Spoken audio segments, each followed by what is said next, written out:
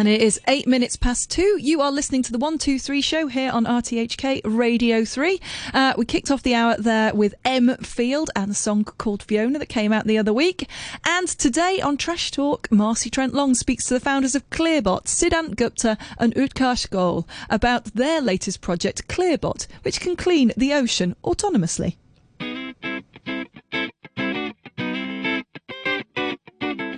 Hey, Trash Talkers, here's a dream for you to think about. Autonomous robots that at scale can control trash in most of the major rivers and urban canals in the world.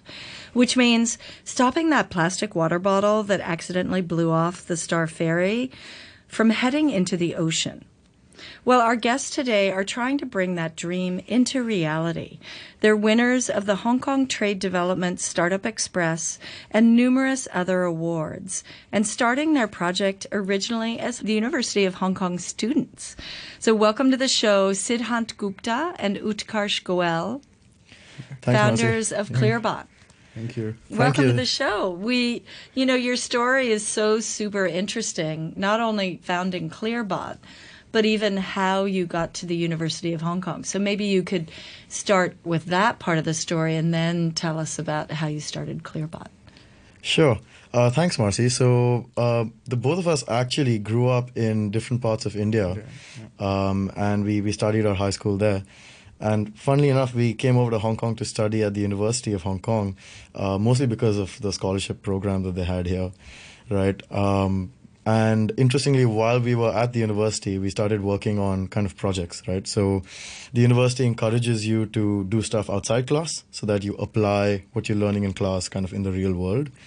And as part of this program, we found a kind of scheme where the university can support you to go to a different country and build something interesting, right? Whether that's a project or whether that's teaching other students or... you can structure it any way you like. But the interesting thing about this scheme was it was student-led and student-run. Fun. Right? And, of course, the money was given by the universities. So how we started this is a bit interesting. We basically wanted to go to Bali for a trip with our friends. Right? And we had to ask ourselves... As you do when you're in college, right? Right, absolutely. So finally, we're about to graduate. We've spent whatever money we had, obviously, and our parents... and the scholarship office wasn't going to give us any more. So we basically figured, okay, let's go to Bali and do something useful there, and the university can support us through this program. So we put together a small team, a couple of our friends, as well as sort of other students at the university. And we flew down to Bali and we started working with some connections we had there at hotels, and started seeing, okay, what are the major issues here and what can we work on? And what we ended up discovering is that Bali, Denpasar specifically, which is the capital city, has a huge trash problem, right? Yeah. And so, the waste flows in not only from Bali itself, which actually is relatively clean, but from other parts of Indonesia, and it's absolutely choking their waters. In summer, you have flooding, right? Because the trash fills up their canals and it's absolutely horrible. What we found out then was even more interesting, right? So we found out that the government there is already paying to clean this up because their industry kind of depends on it, right? The tourism industry. Correct. Oh, I see. However, they didn't have the tools, right? So they were going out in paddle boats, and literally they can't use motorboats because the trash gets stuck in their propellers. So they're going out in paddle boats and pulling this waste out by hand. If the canals are really narrow and they're lucky enough, they try and use an excavator, which is sitting on land to try and scoop the waste out, right? So you can imagine, we went there and they're like, people are paying a huge amount of money. There's all sorts of these resources being pooled in to do what is effectively should be a very simple job, right? It should be scalable. It should be easier. So in Bali... were you guys studying computer science? Were you also? Correct, yes. Yeah. So you had your little computer science mind going, right? Right, yeah, so exactly. Resist. Yeah, as engineers. 100%. I think that was... I mean, maybe somebody else would have taken a different approach, right? We just looked at it and went like robot. But we started working with the surf shop owners, right? These are the guys pretty much they live and work on the waterfront. And if the waterfront isn't clean, they don't make money that day, right? So they go out normally at 6 a.m, clean the beaches, clean the water themselves. And so we started working with them to build this first prototype of sorts, right, as part of this trip. So anyway, that was a I think it was a week, 2 weeks over there. Came back to Hong Kong, and the amazing thing was I was sitting in Heng Fah Chin's harbor, and I noticed a motorboat go by and a guy with a net plucking trash out. Oh, God, doing the same thing. Yeah, and I did some In Googling. developed Hong Kong, right? Absolutely. As it turns out, all over the world, whether you're here, South Africa, middle of London, doesn't matter, right? The best way to pull trash out of the water today is pretty much going up and down in a boat with a man in a net and cleaning it up. Yeah. So we basically said, okay, there's a huge opportunity here, right? We know that the world is thinking different about this now, right? People realize the need for this technology to exist. We saw that brands were changing their opinion. So from a corporate standpoint, they were willing to work with startups as well who were trying to do this. And additionally, governments and stuff were always looking for better solutions. The governments, contractors, that sort of thing. And that's how Clearbot kind of really started, right? So we went from Bali with this very scrappy prototype, and then we graduated right after that. And then we put together this company where initially it was very focused on R&D. And over the last year, we've been commercializing and sort of working with different partners and kind of getting it out there. Yeah, because it's such a big issue right now, right? So, Coca-Cola just announced globally that they were going to do these cleanup projects with something like this in the rivers and stuff like that. So it's perfect timing, I think. Absolutely. So, Utkarsh, did you just drink the cocktails in Bali while this was all going on, or did you also? So, how are you involved in the project? Well, and maybe you could describe what it is, the robot. Yeah, sure. My job is to do the software side of things on Clearbot, and I focus some of my time to drinking cocktails for sure, but also a lot of time to building all the different features of Clearbot. For example, the autonomous features and the AI that is running on the Clearbot itself. Okay, so why does it need AI? Right. Artificial intelligence. So, great question. So, actually, Clearbot is a self-driving robot, which means that it is able to see trash and go towards it and collect it. Oh, very cool. Right. So, the idea behind that is that we need to identify different kind of objects that are floating in water to go towards them and collect them, right? So for that, we use machine learning, or as common people would know it as AI. Yeah. Right.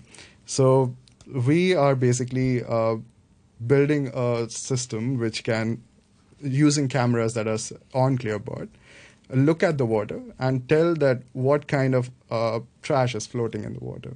We can do things like we can identify plastic bags, plastic cups, milk cartons, food cartons, things like that. Can you see the names on the labels? We can, definitely. Uh-oh. So at least today, we are able to identify wrappers on those bottles. Okay. And the idea is, yes, identify brands that are on it as well. Exactly. Accountability 101. Exactly. Yeah. So again, coming back to the point. So yeah, the artificial intelligence is needed to identify trash, go towards it and collect it. Got it. And the second most important part of it is, probably the most important part of it is collecting data on whatever we are collecting, right? So Clearbot is able to record all the trash that is coming in and make a sort of entry for each and every object that we collect. Right? This gives us an estimate of where we are collecting trash and what exactly are we collecting in each of those locations. Yeah. So understanding. What do you do with that data, or what do you think people should do with that data? Well, I think it's a lot of data analytics. Maybe I'll ask Siddhant to add on it a bit. Sure. So, actually from our side, where we see the value of this data eventually is, funnily enough, these brands, right? Yeah. So, for example, we had a large FMCG reach out to us last month, and they're trying to change the materials in their products, right? Yeah. And in order for them to prioritize that correctly, right, they need to understand what's actually ending up in the water through these leakage systems, right? And so what products do I prioritize in terms of materials, and where will that have the biggest impact? Will I have it in Hong Kong? Will it have it in which part of Hong Kong? Where, So visualizing the problem is actually helping brands figure out where to start, right? And of course, the second side is government itself, right? So often government is trying to map leakage, or even NGOs, they're trying to map where is the stuff coming in. A lot of this waste never reaches the formal system, right? It's kind of runoff or dumped. Right. Someone drops it. Yeah, right. and so understanding the distribution actually helps government also plan resources. So like at the end of the day, the Hong Kong government is spending a lot of money hiring these boats to do cleanup, right? So where do you allocate those resources where it makes the most sense? So I think the data adds a very important story. First, for us as kind of consumers of this idea, right, to understand what we should be doing, right? So we can all individually reflect, looking at this data, at sort of what is important for the brands, for them to prioritize how to change their materials, how to focus their energy, and for the government to plan better how to prevent this waste from reaching the water in the first place. Because in an ideal world, we wouldn't exist, right? In the ideal world. So, yeah. That ideal world is far away. So then, is that how you differentiate Clearbot from, let's say, some of the other different ocean cleanup? So we know that there's a Clean Water Initiatives, I think. It's a boat with a person on it going around Hong Kong, a few of them cleaning up. Then how does Clearbot, how are you guys different than, let's say, either that alternative or a bunch of the other alternatives that are out there in the world? Sure. So I think one is, interestingly, the size of our machine versus the amount we can collect. So this was a very important factor for us while we're designing this. So what we noticed is, on one side you have these giant machines. That ocean big, cleanup. Right. It goes the garbage across pack a river. cleanup one. Correct. Right? Yeah. So they go across a river. They block the entire river, so it's not actually usable for traffic and stuff anymore. But right. So they have a boom that goes across, and there's a giant machine to collect the garbage at the end. Right. The problem with that is it's super expensive. So realistically, if you're a mayor of a small town in Indonesia and your water's filled with trash, you can't afford that. Right. You need the central government to buy it for you, which realistically is very hard to do. Right. So that's why there's such few of them, actually, despite having all that support. Right. So where we see the value is in relatively actually smaller urban canals, which is where this trash, a lot of it originates from, right. And rivers, right?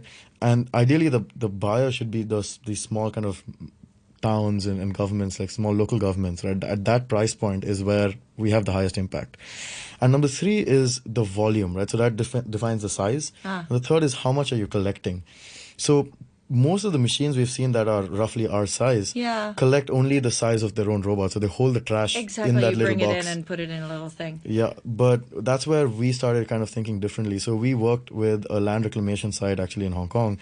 And land reclamation is a lot of floating waste, right? So when we worked with them, we realized like what we're building is just not going to be enough, right? Like realistically, we need to build something that actually makes a big enough impact, not just an impact, right? Yeah. So we put on this conveyor belt, and now we have a barge at the back, which is removable. And we can pick up to 250 kilos of trash on a single run. Like, and a run is up to 4 hours long. Oh, okay. But if there's enough trash in the water, I mean, you could fill it up in like an hour. And do you like crunch it up in your little robot? Or no. So it just fills up. There's pretty much a giant cage. Oh, you've got a little net or something Yeah. attached It's a to giant it, cage right? at the back. So you can change the size of that depending on how much you expect to collect, and pretty much you just hold whatever you want in there, right? So you have a very efficient unit in the front that's just pulling it out of the water, right. And then you change the size of what you want to collect at the back. So pulling it out and then analyzing it at the same time, right? I mean, that seems like such a great added value, and it's autonomous. Yes, I think mean? that I would add as the fourth point to our robot as a differentiating factor is that we wanted to build smart robots. Self-driving means that the robots don't need to be controlled by humans. There doesn't need to be a man on board to control the robot itself. So we basically realized that the efficiency of these systems also comes from a person having to be there 24/7 to operate these robots, or at least however long they wish to operate. and building robots that can operate by themselves and can drive themselves around and clean up the area that they are designated to do. They can almost run 24/7. Oh, Right. kind of like the little cleaner in your Exactly. swimming So pool, right? a lot of people compare our ClearBot to the Roombas of the ocean that way, right? Because they don't need to be sort of monitored. Nobody needs to control them. They just run by themselves. You don't. Right. So what if they run amok though? What I mean, in other words, do you have to teach them the little area that they're going to work within? Or? Yeah, so that's how we set up our autonomous sort of system. We tell the robot that this is the area that you need to collect, and it just goes around in sort of like a zigzag pattern in that defined area. That's awesome. Yeah. And how are you working with Plastic Free Seas? Aren't you doing some citizen science or something like that? Absolutely. I think that's one of the most amazing things that internally as well that we managed to do.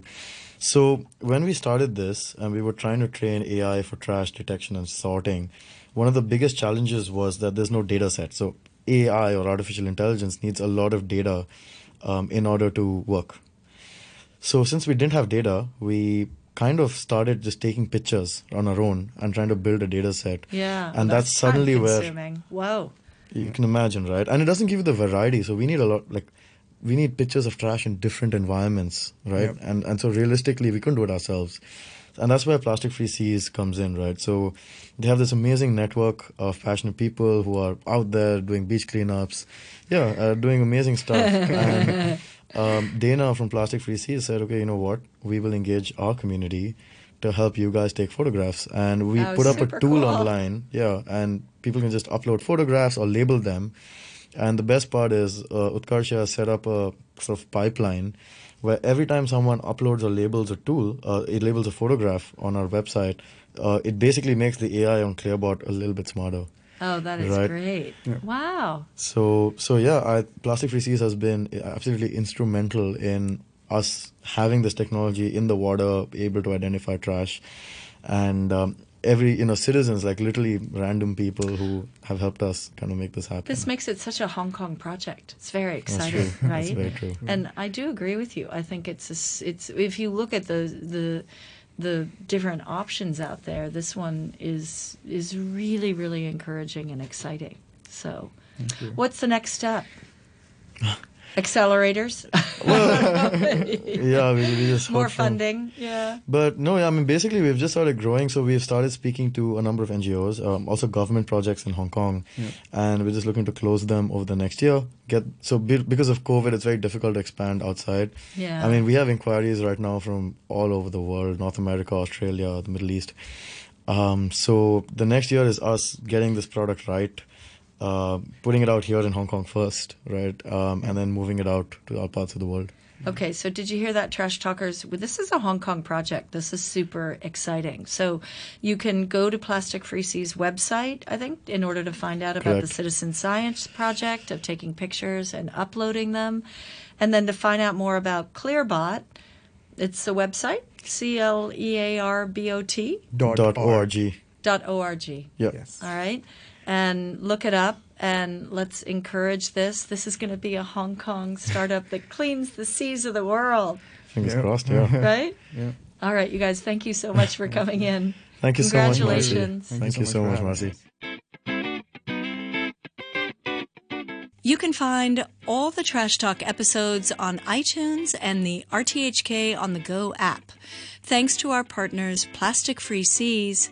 If you like what you hear, I also host the Sustainable Asia podcast on iTunes, Spotify, and YouTube for a more in-depth look at sustainability issues here in Asia. And there will be more Trash Talk with Marcy Trent Long next week. Love that. Love the idea of getting our seas cleaned up. Has to be said, all of those things. Great projects.